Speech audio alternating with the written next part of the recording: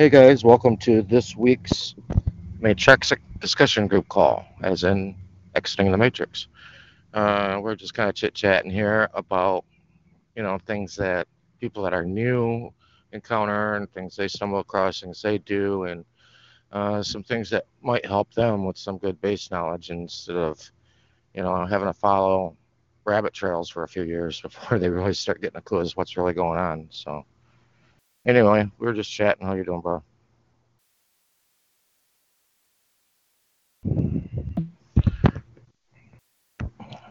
You should still be unmuted.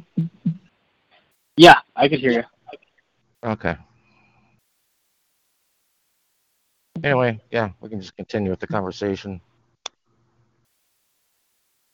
We were talking about traveling around with your own plates and stuff like that for about a year.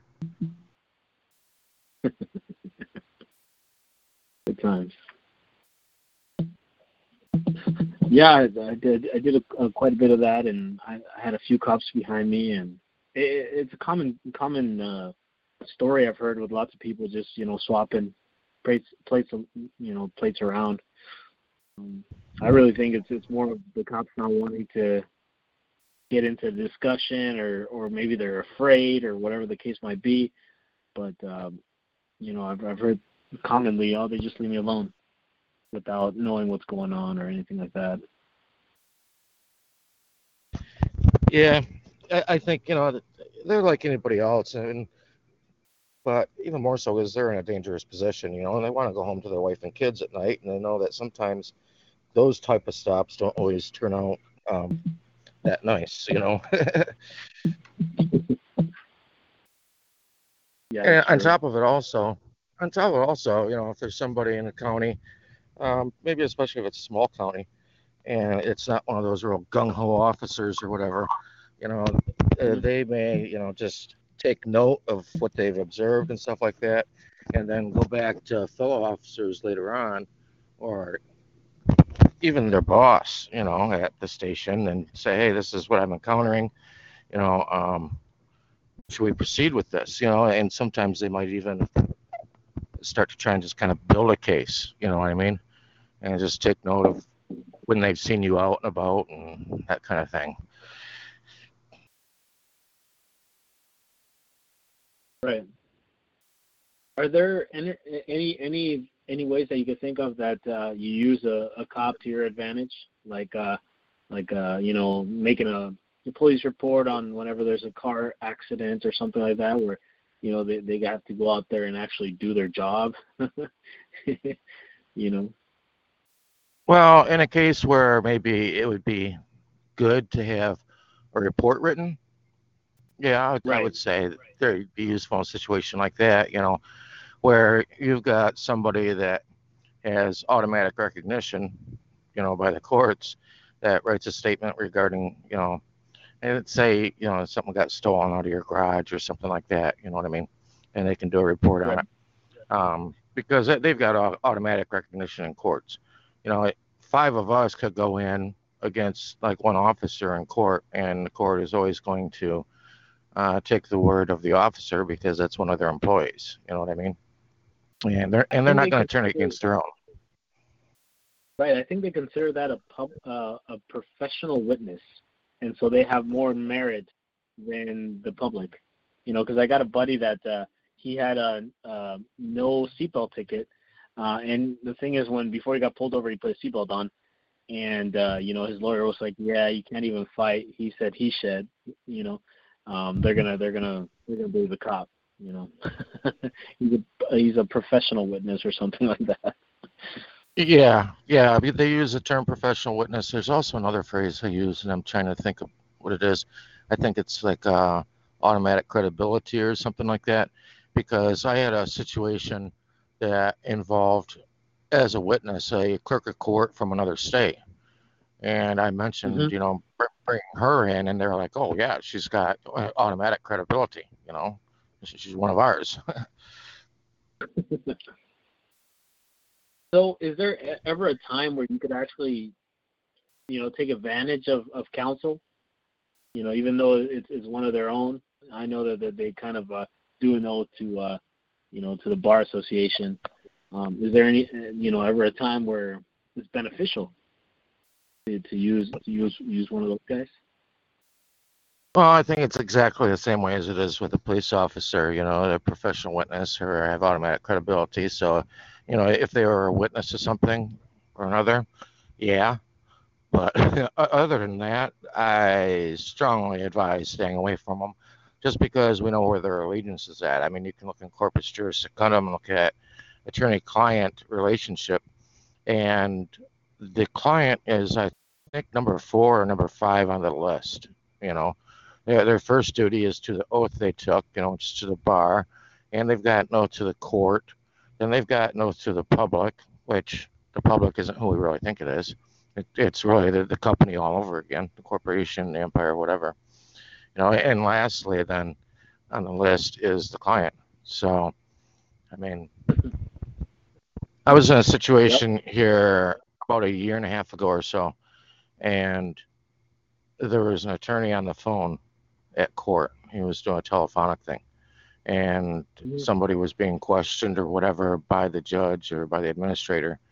And that attorney piped up and said, whoa, whoa, whoa. Says, I haven't even spoke to my client yet, so I prefer that my client not speak until I'm able to confer with my client. And the Right. judge, the administrator said to the attorney, said, well, you do realize that not your relationship, but your duty. Your duty here is bifurcated. And he said, oh, yeah, yeah, I understand that. Now, I'm sure nobody else in the courtroom understood what the judge was saying when she said that. Hmm. But when the judge was saying that your position is bifurcated, she was reminding the attorney that his duty is split and his first duty is to the courts, not to the client. Hmm. Wow. I found that pretty interesting to kind of hear in open court. But that was just it to me more evidence of, what we've read, what we already know. Have you heard that the talk show they have over creditors called "What Lies in Your Debt"? Yeah, I've looked through that website quite a bit, What Lies in Your Debt, and find it pretty interesting. I think there's a lot of information that can be found there.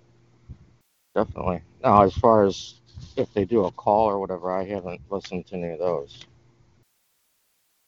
Yeah, because some of their kind of their winnings are pretty up there. Some of their. Yeah. There's another gentleman as well when it comes to debt. I'm trying to remember what his name is now, and it's escaping me. But I've got him on one of my YouTube playlists. I think it's for the playlist for administrative process. And what he did is, he started out just going into court where there was different debt cases going on, people owing money, that kind Mhm. of stuff or whatever. And he just sat and listened to what the attorneys were doing and figured out Wow. how to just reverse engineer everything they were doing. And he was helping people take care of their mortgages and things like that, and avoid bankruptcy, that kind of stuff. And yeah, the system came down pretty hard on him. They tried shutting him down and shutting his mouth, but they haven't been able to. And with the things that have happened to him, I would say the average person probably would have walked away a long time ago. But he's pretty persistent. So he's had more hardships than kind of wins, kind of deal. No, he's had plenty of wins, even for himself personally. I'm just saying the hardships that they were putting him through when he first started doing his process. Other people would have probably freaked, and he stuck with it. He's had plenty of wins, Hmm. but I was listening to one of the videos Elon recently came out with. I think it was Redemption or something like that. I think it came out today. It was kind of interesting. It was saying, talking about HBR 192 and how the whole country is in bankruptcy. And I've been to criminal courts where you got to pay, like, I don't know. I mean, the defendant gets charged $500, and right away the judge says, we have $500 fee put into collections immediately. So that definitely sounds like like bankruptcy. You usually go into collections after some time, 3 months or whatever, if you're not in honor. But in criminal court, they put the judge says $500 already in collections immediately. So what's your take on HCR 192? Is there more to it, or?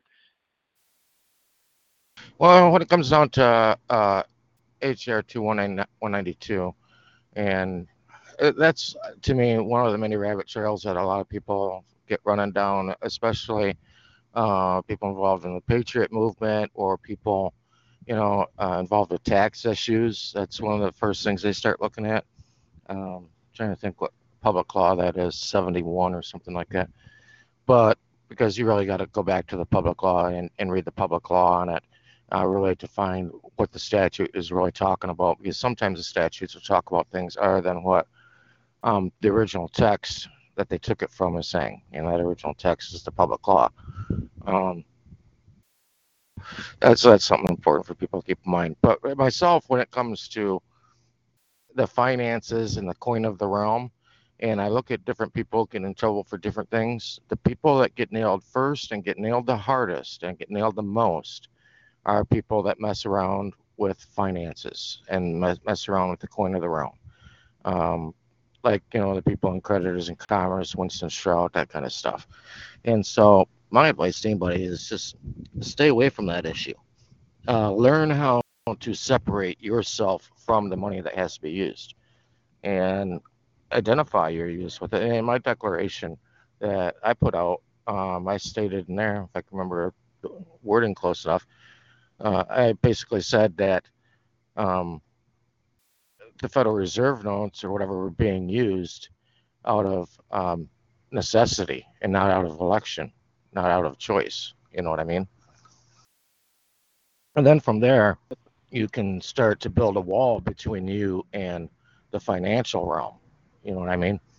Um, One of the things I've heard, like in court, um, people stand up and they'll start with this I'm a secured party creditor, holder of due course, highest interest, da da da, sovereign, blah blah blah. And one of the things the judge will ask them is, okay, well, how much Yes. money does John Doe have in the bank? And they'll Right. say, oh, or, and they'll try and argue, I'm here by special appearance, which means you're there to question jurisdiction. That's all special appearance is for. And, Right. so they'll ask, well, how much do you have in the bank? And they'll say, well, I don't really know. I received a statement a couple of weeks ago. I don't remember what it said. And right there, case closed. Judge is like, yeah, we've got jurisdiction. You're not none of the things that you just said you are, or moving forward, and they're going to ignore all your BS. So, Yeah, you know, here's a funny story. Yeah, I know what you mean, and I have heard that in court. Here's kind of something interesting. I like to go into court and just kind of listen to other people and see how the judge kind of interacts with them, so-called judge. One thing he does right away when they start going off, I'm authorized representative. I'm not the legal entity. I'm a living soul. Things like that. The judge responds and says, "Are you a U.S. citizen?" And some people say no, some people say yes. But I've noticed that. The judge right away, regardless of what's going on, regardless of what it is, right away, are you a U.S. citizen? What's your take on that? The judge is just that's a big card. Are you a U.S. citizen? right. Well, I knew it mentioned bankruptcy and the judge's role and stuff, and I think that's one of the reasons why they have the role of administrator. It is not just because of the administrative act that was done, but because it's like, okay, you're administrating. What are you administrating? They're administrating a bankruptcy. That's what they're administrating, and they're administrating the affairs of those who are responsible to put funds into the coffers for that bankruptcy. Um, And, as far as the U.S. citizenship thing goes, I recommend to people, just go to the documents that the state uses and the agencies that the states use. For instance, Vital Check. Vital Check is the only authorized company to be like a middleman between you and the state as far as giving you your birth certificate or your certificate of live birth. Now, you can go directly, depending on your state of where, you can go directly to the state health department or to vital stats, vital statistics, which is different from vital Mm-hmm. check. You can go directly to them yourself and get it for cheaper than what vital check gives it to you for. But according to vital Right. check, what they say about the birth certificate is that they say it is not to be used for identification because it is only evidence of a citizen and not evidence of who you are because there is no photo attached. Right. Now, this might be off topic, but I've also been studying about Curtis Kallenbach, and he does a lot about, you know, the afterbirth and things like that. I'm an amateur, I'm a beginner as far as his work. Is there any way you could kind of explain what's going on with the whole afterbirth and the evil twin and the good twin, and there's somebody else out there and nobody claimed the afterbirth? Okay, well, and here's his stance, and I've talked to Kurt a lot. I like Kurt, for his mind and the way his mind thinks. It thinks a little differently than mine does. He's a little more esoteric than I am, but what he's really Mm-hmm. doing, it seems to me, is he's attaching your legal fiction to the afterbirth because of different things that popes in the past have said, Pope Pius and Pope Innocent had said, which, yeah, that really kind of could make sense. And there's been some incidents that have occurred also regarding people and the afterbirth that would kind of point in that direction that, yeah, that's a strong possibility. Myself, the way I look at it, that Title One, USC one entity of person, that the legal entity, to me, it doesn't matter what it's attached to. Because at the end of the day, what they're really looking at when it comes to you is you being a representative of that legal entity. That legal entity to them, according to their judges and attorneys, is referred to as an agency or an organization. And it's a state created agency or organization. And every agency or organization, just like a business, has to have a representative, to handle legal matters. And they look at you as being the representative for that entity that they created. Now, in their voodoo witchcraft or whatever of court in their black robes, um, they'll say that they see you and the legal entity as being one and the same. But that's really physically not true. It's physically not possible. But at the same time, they'll look at, say, a representative of a corporation that's in court representing that corporation. They'll look at that representative as being one and the same as that organization or that business. And that's the same way they're doing it with us. So, So what is this method of becoming free, separating yourself from the liability? well, hold on just a second.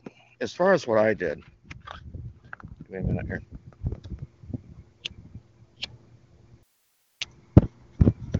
I'm in an area that's kind of windy, and I'm trying to keep the mic out of the wind and stuff. Um, what I did is I looked in history and saw what mankind did in history, you know. And I've had people say, well, it's all about how you carry yourself. If you carry yourself as, somebody that's honorable, that'll be seen and you'll be treated as such. And I'm thinking, okay, well, that's not what the people on the Mayflower did, and that's not what the founders of the U.S. did. You know what I mean? They were still having problems with the king. It didn't matter how they acted or how moral upright or how pious they were. What came down to it, and in legal world, what it comes down to is, where's the black ink on white paper? Where is it documented as to what you're doing? And so, the very Well, first Brian, Constitution. wouldn't some of that history kind of be hearsay? Because I know that there's a lot of interest out there. Powers Well, that it's might not. be It's working powers, it's not. It's kind not of hearsay creating because the you can see the history. Yeah, it's not hearsay because you can see the black ink on white paper. You can see what they did in their own handwriting. But how do you know Most the of the time. validity of how do you know the validity of what was written? Because sometimes somebody writes something and then somebody says, that was wrong. They lied there. You know what I mean? Well, as far as the validity, look who they're writing it to. Did the other side see it as being valid? If the other side saw it as being valid, now you've got two parties. There's your two witnesses. Oh, Those are okay, your I two see. witnesses to an action. And when the Mayflower came over here, the men of the families all got together and they wrote the Mayflower Compact. That was their first constitution, pretty much saying how they were going to operate, how they were treating each other, and how the relationship with others were going to be conducted. And they went on with that for, gosh, 160 years before I think like the Articles of Confederation or Declaration of Independence came around. Because that was, I think, really and people call them the founding fathers. I don't call them that because they're not my father. They may have been the fathers of the country, but and Scripture says, "Call no man father." But anyway, you look at what they did, and they wrote up, their declaration. They did the Declaration of Independence, which was really just a tort claim against the king, saying you've done this, this, and this, da da da. That's what the body of it pretty much said. The important parts were, the first couple paragraphs and the last paragraph of the Declaration of Independence. But that's what they did. That they gave notice through a declaration. And so myself personally, I said, okay, well, that's what I'll do. And that's what I did. But since it's dealing with a legal entity created by the state, then you also have to take care of that relationship with that legal entity and have some authority there. And I feel that's where the authentication process comes in at. Oh, okay, I see that. I see that now. And you start just to kind of connect the dots and things like that. And at the same time, one of the other things I did is because, in researching things, you find that every society is really built on two pillars. It's built on the pillar of the priests and the pillar of the kings. Um, you go way back even in the times of Yeshua and look at what was going on there. Uh, Look at, for instance, when they tried bringing him into court and were wanting to have him put to death, there was two courts going on. There was the court of the church, and then there was the court of the Roman Empire. The Roman Empire didn't have a problem with him, and so they washed their hands of him and turned him over to the court of the Jews. So there's your two courts going on. There's your two authorities in life, and we've got that today with the legislatures, which would be a state or federal government, and then again with the judges that you have in your local county or in a federal court. And so there's the symbols of the two powers today. And one of the things that's used also, like I said, they'll ask if you got a bank account, but one of the things that's on their books is your voter status. And I rescinded my voter's registration. And then after doing that, I got it in writing from them that it had been rescinded and accepted. And it was interesting. I thought, okay, well, we'll see how one pillar affects the other, because I was always receiving notices for jury duty. Well, there's your judges. That's one of your other pillars. And so I used the rescission that had to deal with the um, pillar of the legislation or legislatures, and I used that rescission and sent that to the court. They contacted me back and they're like, oh, sorry, you're excused. And they have never contacted me again.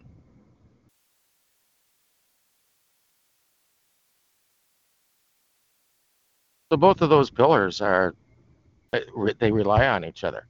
And you see the symbol of those two pillars on the Social Security card. You got your two pillars right there staring at you in the face.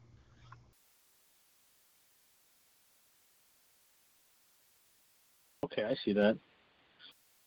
So that has to be part of your declaration, right? Like you were saying. Well, that was one of the exhibits to my declaration. I had many exhibits with the declaration. An exhibit is just supporting evidence. All right. So the authentication, that was supporting evidence to my relationship to the legal entity and authority over it. The rescission of voters registration was an exhibit, or evidence to my position when it came to the state. Other than that, what other ways can you take advantage of an authenticate birth certificate? Because I think in the website it talks about like international business, like going abroad and doing some type of business dealings with a different country or something like that. Yeah, your legal entity is observed by any nation anywhere. And one of the traps people fall into, and I mean, I fell into it at first too, because nobody was teaching this stuff. I would hear somebody give a little mention about it, but that's it. I couldn't find anybody teaching it. And so I've got a copy of mine that has an apostille on it. Well, the apostille is only good within nations that are signatories to the Hague Treaty of 1967, I think.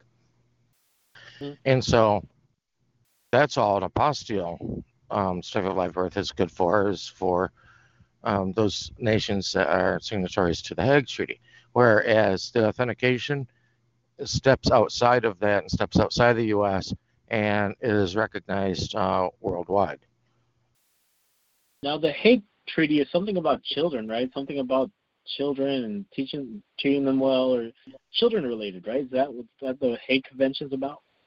Yeah, it had a lot to do with adoption, and it had a lot to do with identification of the children. With, you were adopting a child from another nation that was a signatory to the Hague.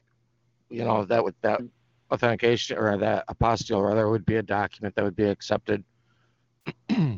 Because when you're transferring, really what's happening is when people are adopting, they're not really transferring the baby from one nation to another, but those nations are exchanging a legal entity. Hmm. I've heard some of the some of those sovereign scripts where they say, I'm not going to go into your kangaroo court. I want a Hague Convention court and all these things. And that to me doesn't make any sense. Like, what? You know what I mean? They're demanding a Hague Convention court or something like that. Yeah, a lot of people just kind of throw darts. They're like, okay, let's try this. Okay, let's try that. And they take stabs at different things. One of the things that I'm starting to hear now, and in fact, we're supposed to have had somebody on the call tonight to discuss this as well, but one of the things that I'm hearing a lot now in other outlets is people talking about the states taking back their rights of nationality and kind of giving the finger to the federal government and saying, we're going to start administrating ourselves. We don't need you anymore. Thank you very much. Because of a lot of the shenanigans that the federal government pulls. Mm. Florida Marquis on YouTube, he's been recently, past few months, going over, the situation of Venezuela. And he's really come out the past month or two, and he's really starting to say, you know what, states, you states need to grow up and take back the responsibility yourself and step away from U.S. Inc. Is there any, since you've been studying a little bit about Venezuela, is there any way you could kind of let us know like what's going on? Like all I see in videos is extreme poverty, people eating out of trash cans, extreme violence, but I don't really know what's all going on. And they're saying something about like, the U.S. corporation, the U.S. Army is invading and trying to take advantage of their resources down there. But, I don't really keep up on all that stuff. I see that as negativity, and so I have plenty of other things to do. So what is your take on what's going on, and what is U.S. like kind of the corporation here doing to take advantage of that, because I know that they always love, you know, rich people always take advantage of the vulnerable. You know, Oh yeah, that's a given. yeah, absolutely, and that is what's going on. And I'll tell you what, a few years ago, when my only news outlet at the time that I knew of was mainstream media, I listened to what they had to say, and I think Hugo Chavez was in power at that time, and I was like, oh my God, that's an evil regime, and sure. Now, people need to realize also Venezuela has the sweetest crude oil there is, and that's actually a and term, the sweet crude, and and the it's the best. It takes the least refinement, da da da. It's the best there is, and there's lots of it. mm, But yeah. that's where you get into the rich taking advantage of the more impoverished. And what was happening during the past few years is that they were trying to push down the Venezuelan companies. I think Citgo's their company here in the U.S., if I remember correctly. And because at that time, I wouldn't even go to one of their gas stations. And if a gas station didn't advertise where they got their oil from, I would actually, or got their gas from, I'd actually ask them where they got it from, because I want to make sure I wasn't giving any money to Venezuela. Uh, So what now are I've now I've learned I what was are some totally duped about that, like we've been duped about everything pretty much. what are some good gas stations that you've done a little bit of research on that? What are some good gas stations that you tend to go to? Like I usually go to Shell, you know, because it's just close to my house. But which ones do you tend to go to? That's a real easy answer. There isn't one. Um, and and if I could mostly just go to a Venezuelan owned oil company for my gas, I would do that. Um, Mm. the U.S. did a big play on the oil markets, and people need to realize that Venezuela is one of the founding members of OPEC, and OPEC controls pretty much the oil in the world. All right, so it's not like they're a little nobody. And the U.S. for years was one of the biggest importers of oil and gasoline. And we were saying that, oh, our wells have dried up, this and that, which they've gone back to wells that they had shut down because they said they dried up, and they found out they haven't dried up.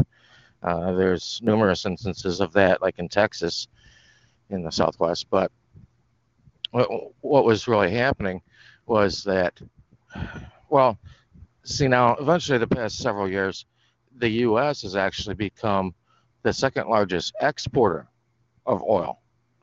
And they Wow. did that with shutting down like the Venezuelan market. Well, since they did all of their sanctions on Venezuela, and we know the sanctions really pretty much only hurt the little people. It doesn't hurt the big people at the top. They're still going to have their caviar and Mm. things like that. Yeah. All right. They can move around. And so then the U.S. could turn around and say, oh, look what socialism has done to this country. These people are starving. And like you said, showing people eating out of dumpsters. Well, to me, I find it interesting that the past few years, they show the 5 or 6 same pictures of the same people getting food out of dumpsters. You know what I mean? In Venezuela. Like it doesn't happen in the U.S. Yeah, that happens in the U.S. too. I see people dumpster diving all the time. Okay. Well, So this isn't something rare. So why can't you show us 30, 40, 50, 100 pictures of people going dumpster diving in Venezuela instead of showing us the same 5 or 6 pictures of people for the last 10 years? I find that really interesting. But they try and say they're impoverished. This is what socialism has done. No, it's what the sanctions of the U.S. has done. And yeah, the I agree. latest thing that's really happened with Venezuela is they had their election, I think it was January 10th. And Maduro was voted in again by 60%, just like the last time. And the U.S., though, is only recognizing this guy named Juan Guaido. Well, Juan Guaido's party didn't even run. They abstained from the election. Although the U.S. is saying, oh, no, it was a corrupt election. It was really Guaido's election, da da da. Well, how could it have been his if his party didn't even run? And Guaido, might I remind people, and in fact, there's something else I want to touch on regarding this. Guaido was educated at George Washington University. And I found it really interesting. If anybody looks at the WordPress blog I put up, is that I was looking up Department of State here a year or so ago, and I saved the photo of it because they'll show like a little map where something is located at, and on that little picture, it showed State Department or Department of State, but in the background of it was George Washington University, and it's like they're kind of telling you right there who it is in the background that's actually running and controlling things. And so the U.S. wants to push through this Juan Guaido guy as being, maybe the rightful, I don't know, president or whatever down there. But if you go and look worldwide and look at different leaders, you'll see people all over the world who were all educated in U.S. universities, and most of them were Ivy League colleges. There's Benazir Bhutto from Pakistan. He was educated in Harvard University. Let me scan through my list here. Oh, Colombia. Juan Manuel Santos, if people know that name. He was educated at Harvard University. Vincent Fox, President of Mexico, he was educated at Harvard University. I mean, I didn't know and that. yeah, the list goes on and on. People from Israel, Marek Belka from Poland, he was educated at Columbia. Ehud Barak, Ehud Barak from Carlos Israel, he Slim. was educated at Stanford University. Carlos Slim is half Jewish from Israel, or so-called Jewish. Yeah. Well, and we've got other people in the State Department and Congress who are holding dual citizenships with other countries like Israel as well. And to me, it's like, wait a minute. How can you have an allegiance to the U.S. if you're holding a dual citizenship? I mean, that doesn't make much sense to me at all. I mean, if people look at, like, say, for instance, Benjamin Netanyahu of Israel. I can't put my notes here, but from memory, he went to school at MIT and at Harvard. Maybe they're all Masonic Lodge, huh? That a lot of people point to Masonic Lodge, but it's not really the lodge necessarily itself as much as it is the Jesuits, because the Jesuits infiltrated them because they had been kicked out of every country, so they had to infill organizations that were still accepted in various countries, and so I think they moved into the Masonic Lodge, and a lot of things are being done under the name of a Mason, maybe, that's holding office or sitting on your county board of commissioners, but the guy's really a Jesuit. What is the difference between a Jesuit and something related to the Freemasonry or Masonry, or the Knight Templars, and all these different organizations that they change their names around, kind of deal? Yeah, well, the Knights Templars and the Jesuits were basically the banking and military wing of the Catholic Church of the Vatican. That's why you've got, the Pope everybody sees today, and then you've also got the Black Pope, who has always been a Jesuit. However, today, even the Pope everybody knows of is a Jesuit himself.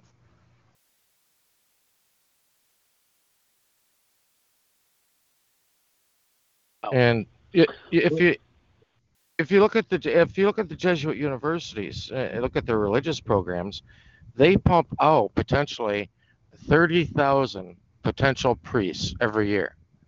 Well, we know that there's not 30,000 new Catholic churches being started or 30,000 Catholic priests being replaced in the U.S. every year. So where are these guys going? Well, they're being taught to basically infiltrate your church, infiltrate your Baptist church, infiltrate the county board of commissioners, infiltrate the school boards, and that kind of thing.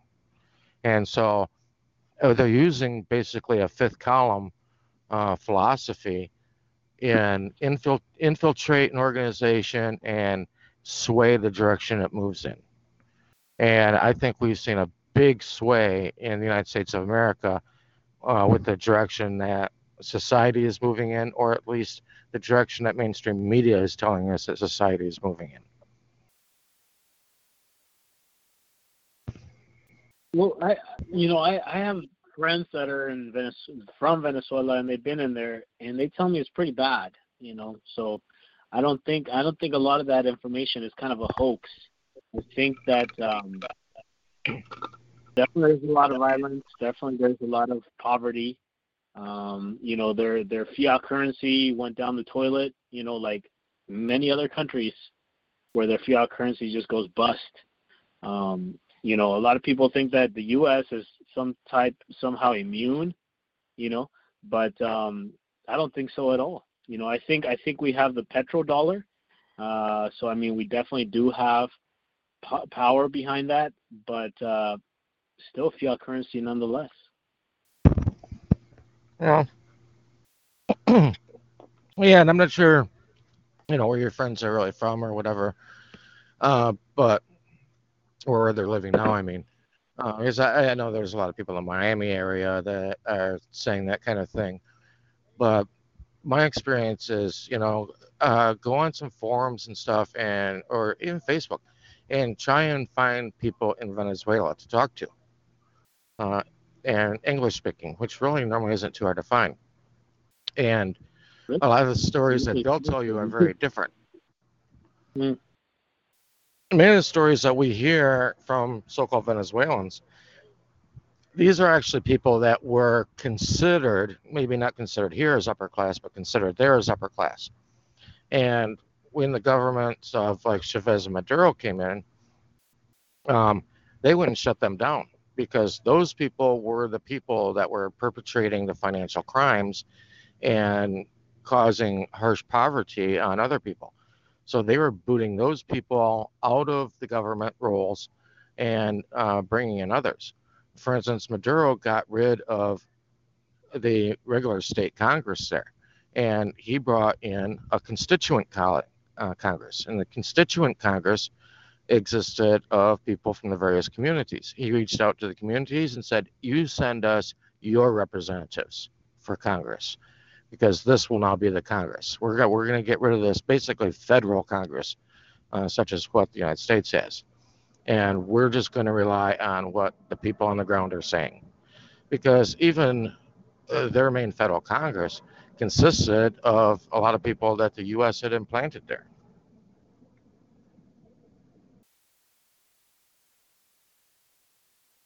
Right. And like you say, a lot of this comes down to oil. I mean, it comes down to the riches. And the U.S. was basically coming down there with U.S. companies to go down there and pump oil and use the Venezuelan people essentially as slave labor. Mm-hmm. Take the resources. Yeah, exactly. Pillage resources, and that's not the only resource that Venezuela has. I mean, there's a lot of silver, gold, different other things in Venezuela as well. A lot of mining down there.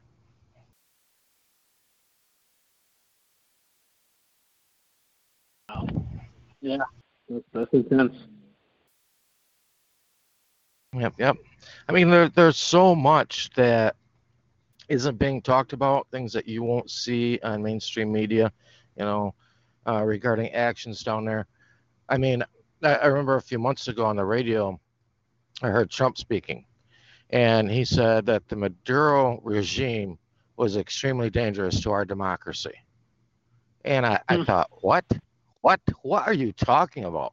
How can the politics of a South American country be dangerous to the U.S. democracy?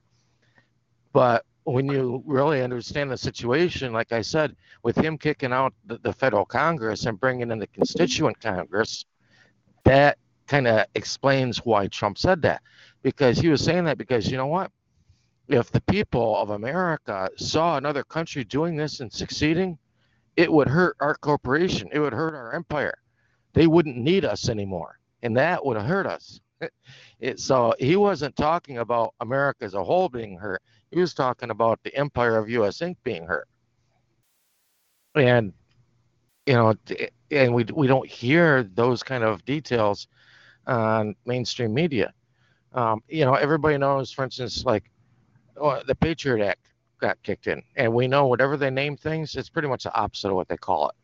you would think the Patriot Act would be all happy, Mm-hmm. fuzzy, good things for the citizens, right? Correct. But no, Correct. it's the opposite, where you can detain people without reason and stuff like that. And right now, there is a woman that was born in Louisiana that's being held indefinitely. Her name's Marza Hashemi. All right. And her name is that because she moved to Iran and she's a journalist for Iran. Okay.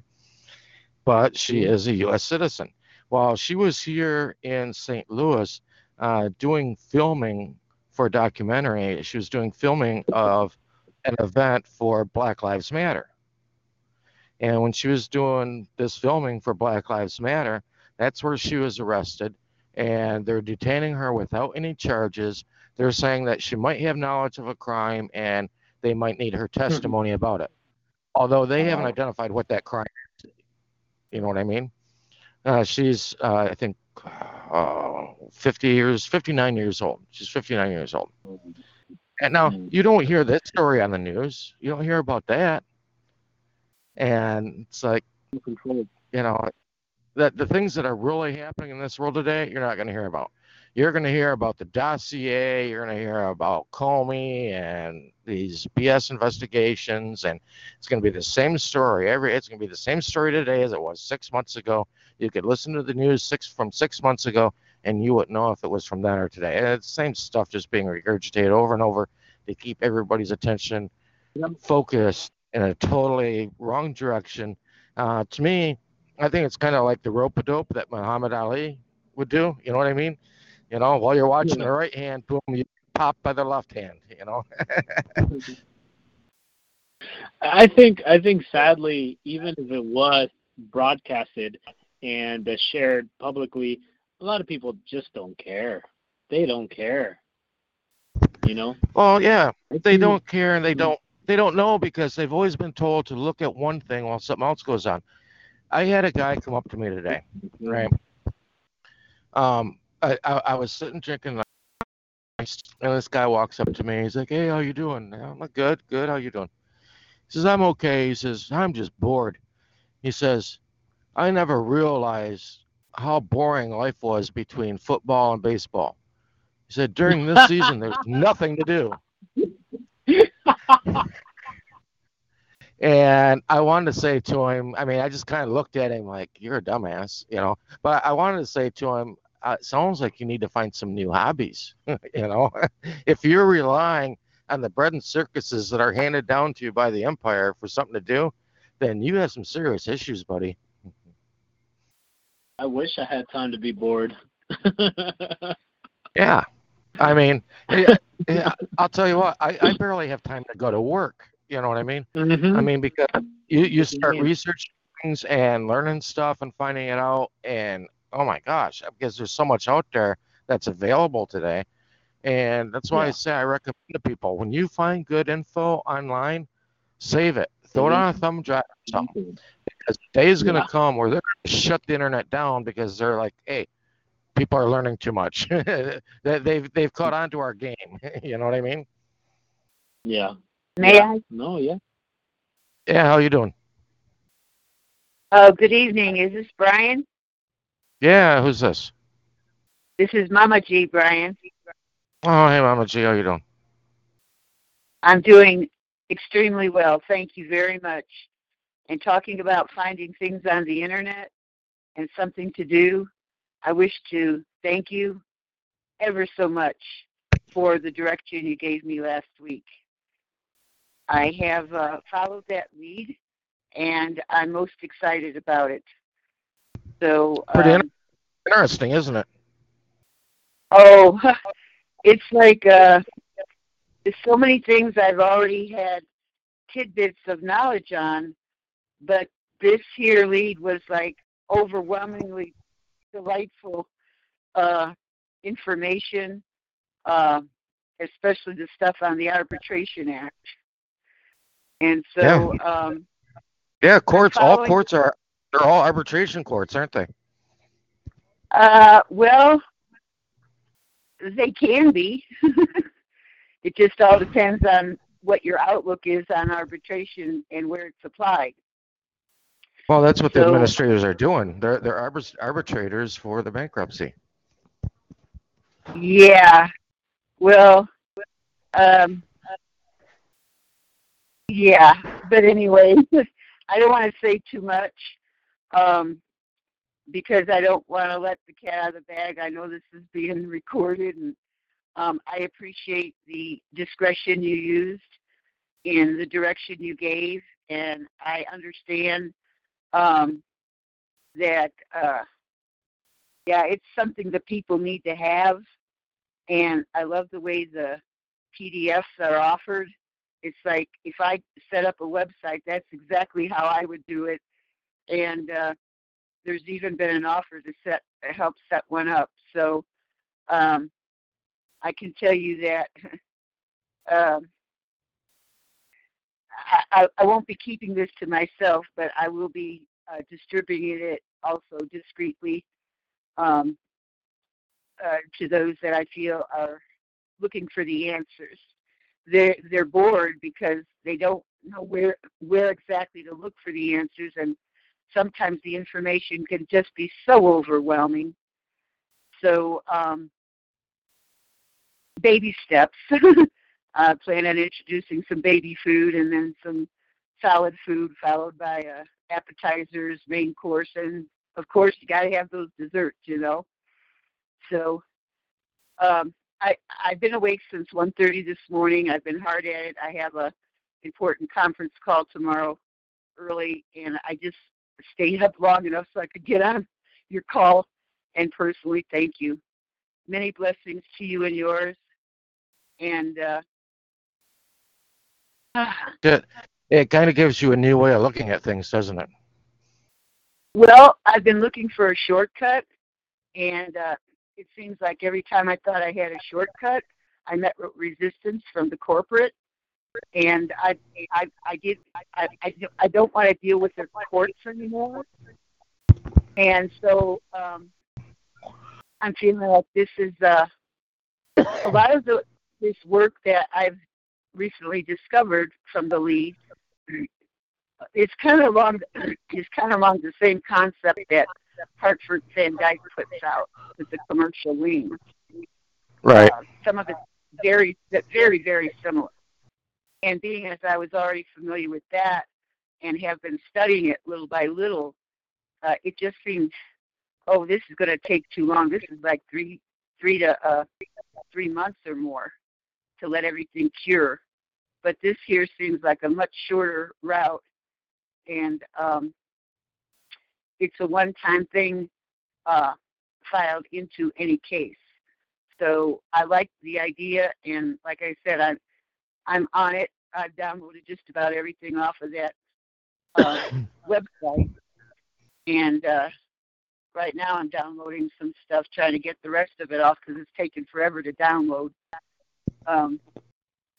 So I'll have it in case we shut down. I'm going to try to get hard copies of everything.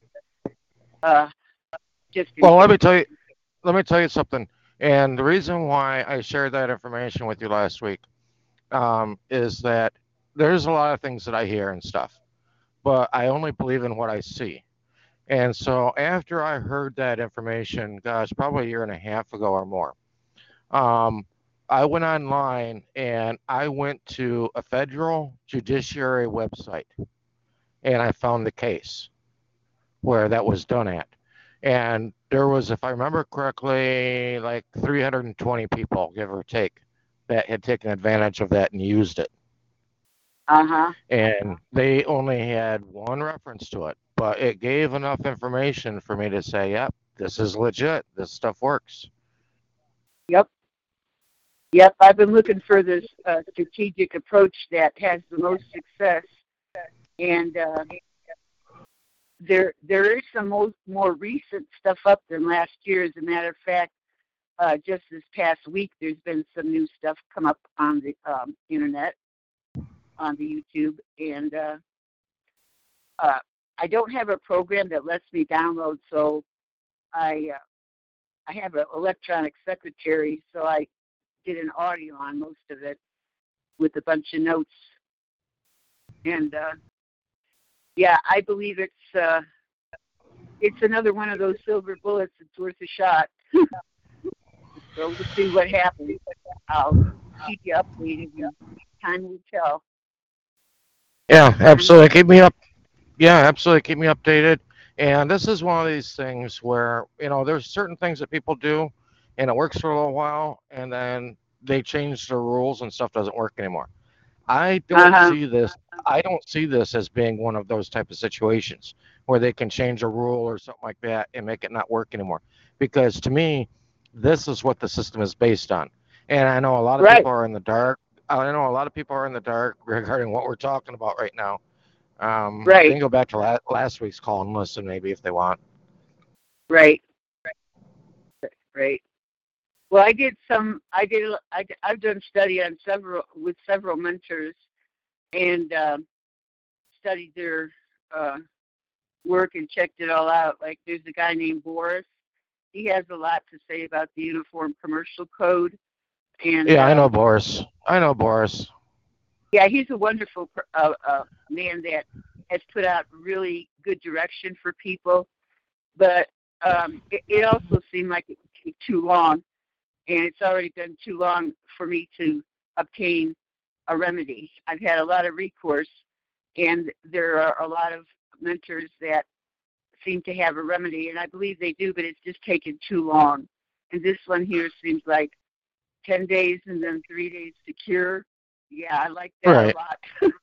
And Yeah, well, everything's been, Boris is like me. I mean, he started out and still does try and do things just to take care of himself, take care of things at a personal level and stuff.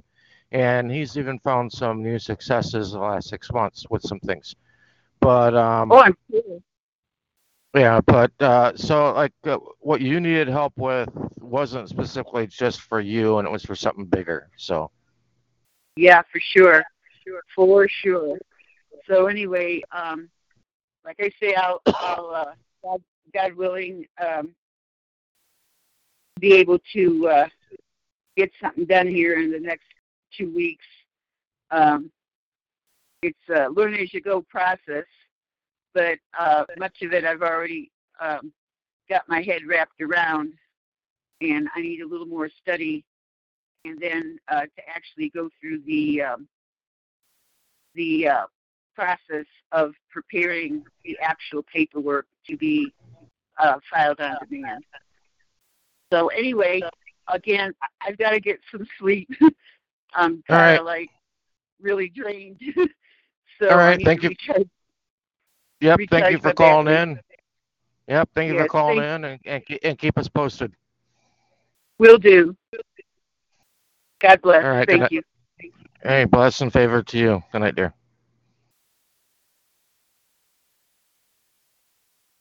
You still there, brother? Yeah, still here. Still here. I mean, I was interested in Boris because I've done a little bit of research on his work, but not extensively. In a nutshell, do you think you can let me know how he's attacking it? How he's gaining his poverty this, essentially? the success he's had lately. Yes. Um, yeah, I don't know that necessarily in detail, um, but it does, from my remembrance, it comes down to the relationship with the legal entity, which is what I talk about. And he's gone from what I've heard on, well, anyway, he's gone from not having a driver's license to he's traveling around again. And I guess there hasn't been a problem as of yet. Um, I haven't had any direct contact with him in a few months, but do have contact with one of his close friends almost on a daily basis. Might get him back on a call again. He's been on here before. But the information I shared with this gal last week, I mean, it really goes to the heart of the matter. It really goes to the heart of everything with people, or there's in jail or in prison or you're having attacks in court. I mean, because there's been something claimed against you. Um, This information was even shared to Ryan Bundy's defense team. And the judge in Ryan Bundy's case, I don't know if familiar with Ryan Bundy or not, but this comes down to what happened with like the killing of Lavoy Finicum and what was going on in Nevada at the Bundy Ranch, um, because people don't really understand what happened there. People think that what happened is a lot of patriots showed up with guns and things like that and did a stand down with BLM, the Bureau of Land Management, and they got scared and went away. What really happened was that they were contacted by the U.S. military and they said, hey, we've got Air Force planes en route, and we are going to go there and we are going to wipe all of you out. Because if there's shooting that goes on between the BLM, the federal government, and the citizenry, this isn't going to be pretty. It's not going to look good. It's not going to be good for our reputation, put it that way. And so that's what they were told. And so the BLM and the feds all packed up and moved out. It had nothing to do with all the patriots showing up with their protest signs and guns and that kind of thing. They all wanted to go home to their wives and families at the end of the day as well. And they found out in short order that the federal government doesn't give a shit about that. They care about their appearance and their face. And so they said, we'll walk away from this one. But like I said, this info was shared with people in the defense team for Ryan Bundy. And the administrator there came right out and said that Ryan Bundy owed no debt to society. And that's a very important statement, and I'll leave it at that.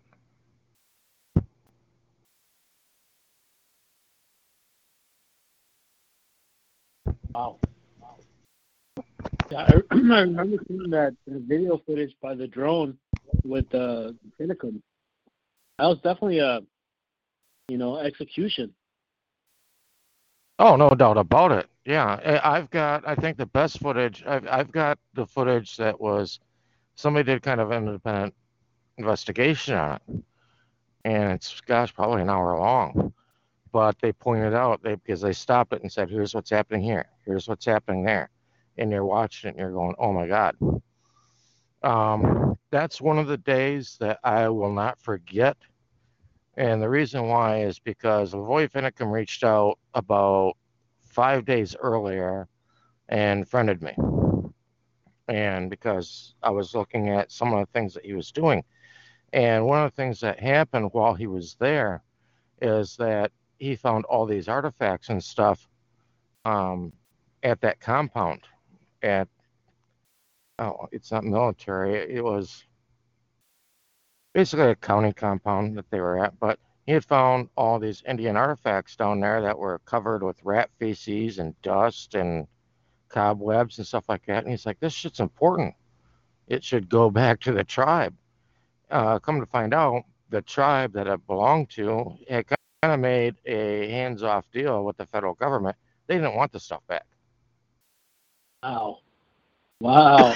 Wow. But he had exposed something right there. And I think that really lies seriously at the heart of what happened to him. And then at 5:30 in the evening, I think it was a Friday. I don't really recall now, but I think it was a Friday. My phone started ringing off the hook.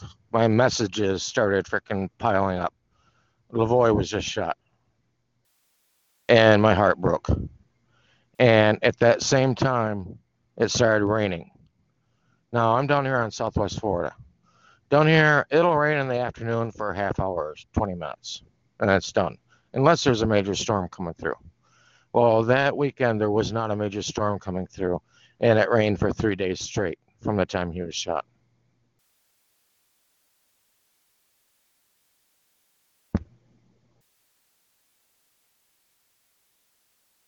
So who actually took him out? It was the BLM?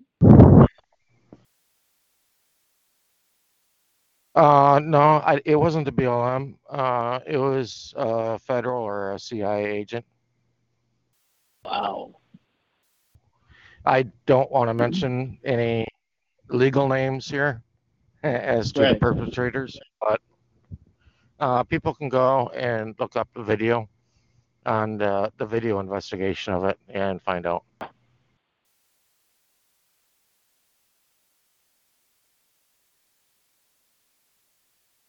And and here's one of the problems. Here's one of the issues. Now, I love was it not Chelsea, his daughter. She puts out some good stuff as well. She was adopted by Lavoie. I think he had like 5 kids he adopted out of the system. But one of the things with Lavoie is the problem with the Patriot. Well, he was one of these patriots. He was pushing Constitution, Constitution, Constitution. But they don't realize the Constitution doesn't apply to them. It applies to people within the company. Walmart has a Constitution. Another person I can What's think that? of is Bruce, right? Another person that comes to mind is Bruce Doucette.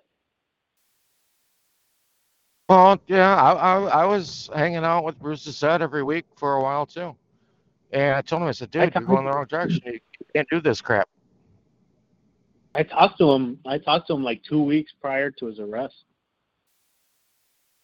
Yeah. Yeah, they're doing things you can't do. And I mean, the one thing that actually was a nail in the coffin for all them was messing with the coin of the realm and putting a lien on judges' property. Yeah. Can't do that crap. You can't. Mm-mm. Mm-mm.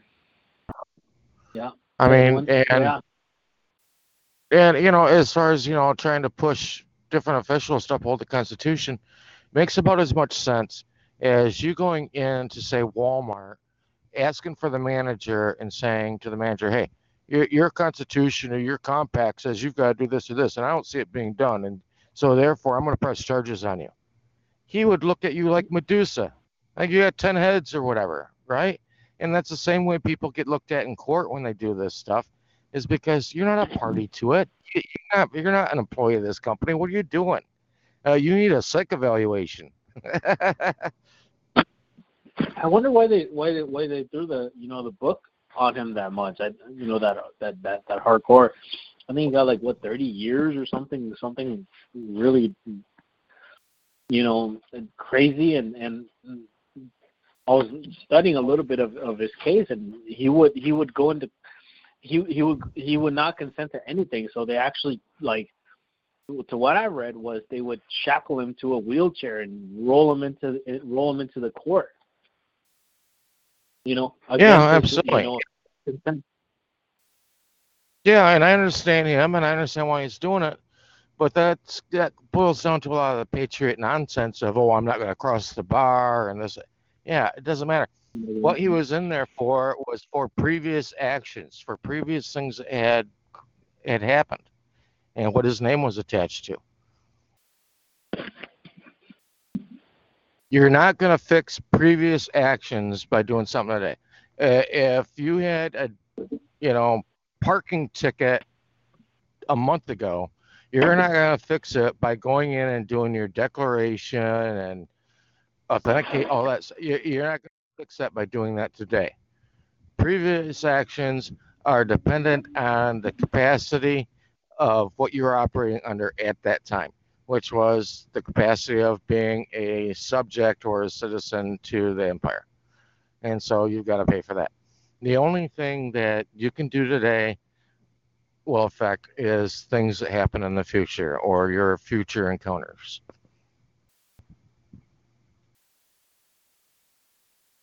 So is he kind of basically there for life? I think.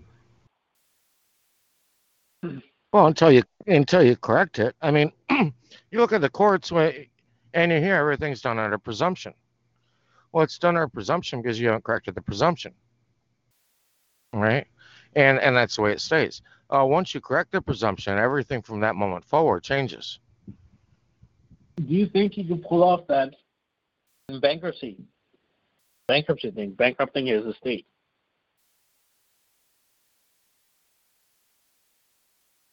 Beg your pardon? Do you think you pull off that bankruptcy? Kind of like how, when people go to jail for, child support, past due child support, and they bankrupt the estate, they bankrupt the trust.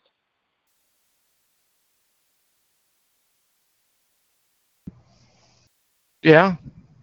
Yeah. Well, you're not bankrupting the trust, but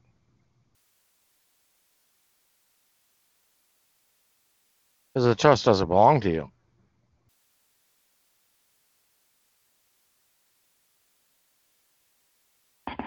Why would you want to if it's ultimately worth millions to you? It's not worth millions to you. It's worth millions, if it is even worth millions, it's worth millions to the empire because they created it. Exactly. Yeah. Yeah, Would you like to be on solitary jail? No, because technically you are bankrupt when it comes to them. They're just trying to collect something off from an entity that they created. But can you not use that to cancel your debts? Yeah, you can. It's done through an individual bankruptcy. Okay. And then you go and you throw all your court cases into that. And it dissolves those court cases. Is this? I just thought my mom and you was getting off. Is this the stuff Boris talked about? I don't know if Boris has talked about this or not. Okay.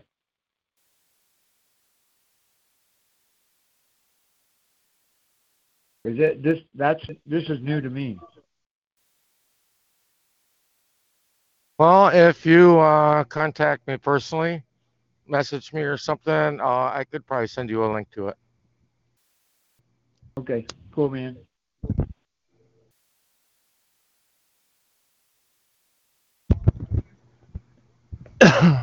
Well, I'm getting a connection error on my end here. I don't know what that's about, but I figured we can kind of wrap this up.